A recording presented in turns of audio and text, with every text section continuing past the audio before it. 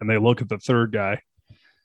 He goes, yeah, I think I'm going to take my portion of the ashes and I'm going to sprinkle them in my chili so we can rip my asshole one more time.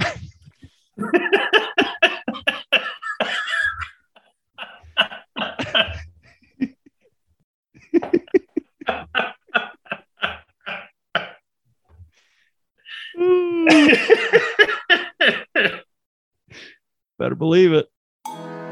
It's time to dive into the only meal you'll want to eat every single day. Welcome to the Nonsense Burger, where anything and everything is up for discussion, even if it wasn't included on the menu. Let's find out what conversation we're going to have today with your hosts, Francis Osceola and Earl Sherman. Every once in a while. Upstairs? Dude, I run up the stairs. I mean, yeah, I was excited to get back on the mic, but like, I exercise 5-6 days a week. I just ran earlier. How the hell is going up one flight of stairs? Got me sounding like a kid at fat camp. Whew, here I am. Here we are. So I'll give you the first one. I made this observation while I was eating supper, which I love the word supper. I don't know why. I like it better than dinner. I've never truly understood why there are two different versions. I don't either. I've never bothered to look into the origin. I just like the way supper rolls out of my mouth. Mm-hmm. And now the dog knows his evening meal time is supper. I'll say it from time to time and I'll get a look. Someone, what? You call it supper? Yeah. What's wrong with that? You know what it is. It's fucking dinner. I don't know. Call me weird. I just supper. Sounds like you're going to be doing some more formal dining. Mm-hmm. Hey, you want to get some supper? Not anymore. Not after you said that. Not really.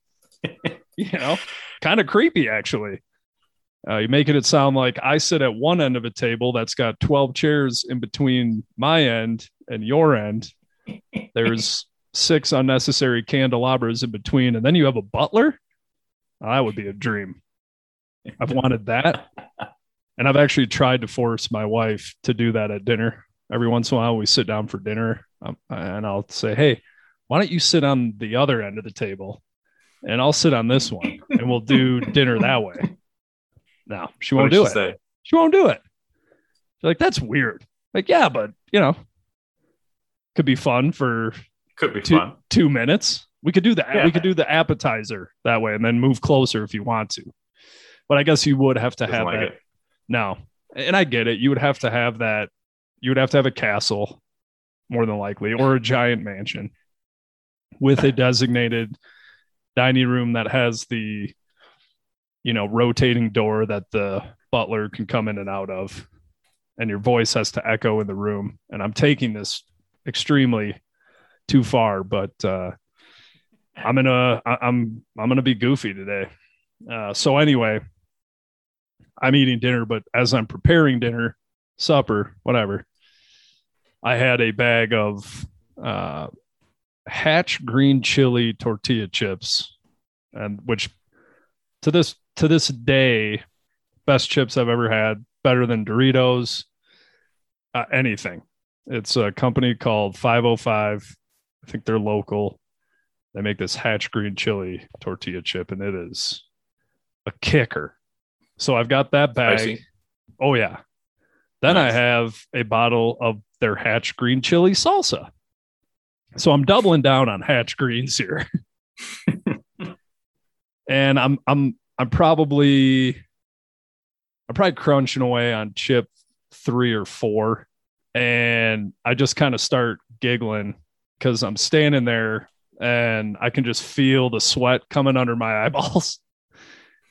I'm going, I actually really enjoy when I'm eating something and the heat is just enough where I start sweating under my eyeballs. I love the heat.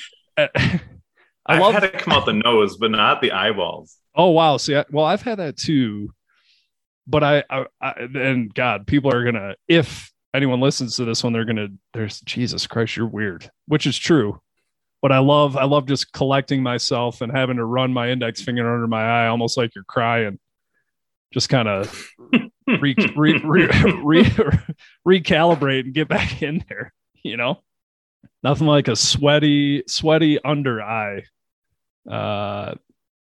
They say bags under the eyes when you're tired, but I guess you're sweaty. Oh, I don't know if I want to say sweaty bags, sweaty eye bags. Ding, ding, ding, ding, ding. Episode title. He's got sweaty bags under his eyes. Yep. Sweaty eye bags. There you go. Have you seen my sweaty bags? So that goes through my head earlier. And then I had another one, and I am making the commitment to work on my anger issues, which usually only stay in my bubble. And unfortunately for Lee, she gets the collateral damage because she has to hear my rage and reaction. But we have a dumpster in kind of a shed in our complex. Mm-hmm. And we have the issue when, right now in particular, there's a lot of construction and some of these crews drive by and dump their shit in our dumpster and it just fills up quick. Or we get random people in the county that know that we have dumpsters and come and dump their shit at our place because it's free, right? Right. So I just got done walking the dog a little bit, and I'm inside, and I noticed this gal pull up, open her trunk, and throw like 4 bags of trash in the thing. And I was prepared to open the door and walk out, take a picture of her license plate, say, "You're going to get fined, you dirty bitch. I know you don't live here," the whole deal, right? I'm running these scenarios through my head, and I go, I got to just dial it back. I get way too worked up, never amounts to anything, usually.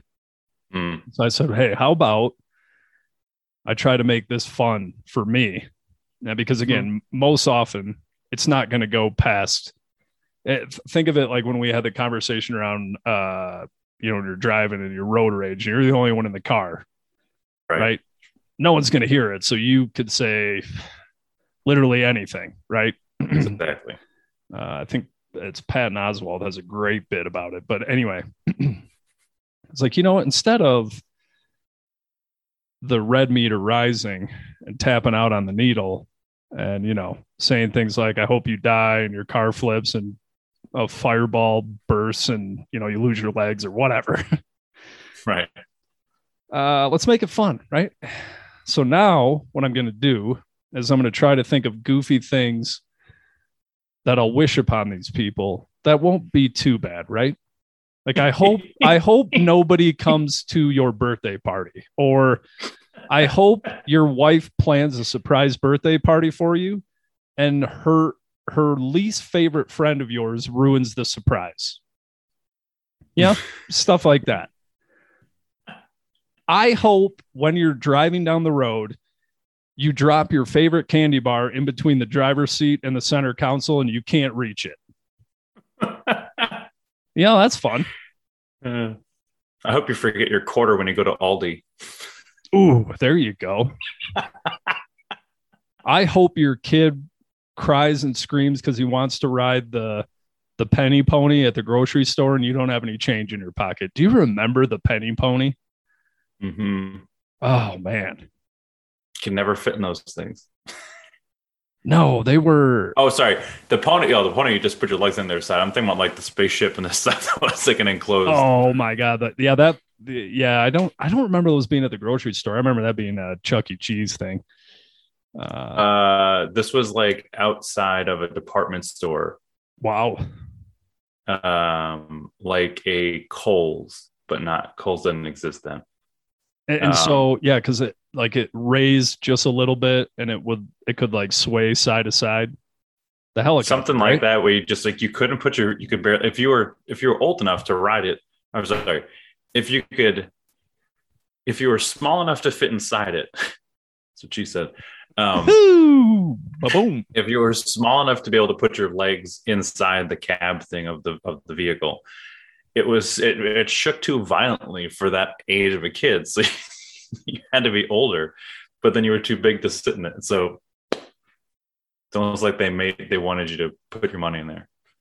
Root tootin'. So yeah, that those are things that consumed my mind this afternoon. That's what was running through my head. And so now I'm going to be tasked with, thinking about goofy ways I can wish unfortunate things on people that aren't bad, right? Random. Is that what the random phrases came from, or is this something different? The random phrase was I was talking to somebody, just a neighbor, and you're talking and they say something to which you agree to emphatically. So you'll say, oh, you got that right, or you better believe it. So I started thinking, another one. How do I mix that one up, right? I love it. I love the you got that right, or you better believe it. I'm like, what if I just started saying you better believe it all the time when I agreed with, because I don't know about you. I don't know about you, but maybe it's because I'm listening for it, but especially in the workplace, a lot of people say right at the end of a sentence. And I've heard that, in some horseshit book, some guy who thinks he's a sales genius says, you should use the word right because it implies that, the listening audience agrees with you, or you're giving them a chance to agree. Some horseshit like that. You know? I mean, I do it too. I almost just said right. So instead of right, I'm thinking to myself, well, why don't I just flip it? Right. There you go. Why don't I just say, because who does, Mark Norman does that one. You got that right. So I'm saying, what was I saying earlier? I heard you better believe it. Better believe it. Better believe it. So, but would you be saying that at the end of your sentence talking to someone, or as a way of affirming that you've heard it? Maybe both. It'll depend, because the former is going to be trickier to make sense, right? Right. It won't apply in every situation. And then in that point, or in that instance, I might have to think of something else. It goes back to you could say, instead of saying right, because you're asking, did you hear what I said? You could say, do you believe it? That's a good point. That could be a very subtle, just a pivot. We'll get that project out to you on Friday. Do you believe it? You better believe it. You better believe it. You might have taken your last bite of today's episode of The Nonsense Burger, but we know you're ready for seconds. Head over to thenonsenseburger.com to add your own 2 cents to the discussion, and be sure to subscribe to the show so you don't miss a single episode. We'll catch you next time.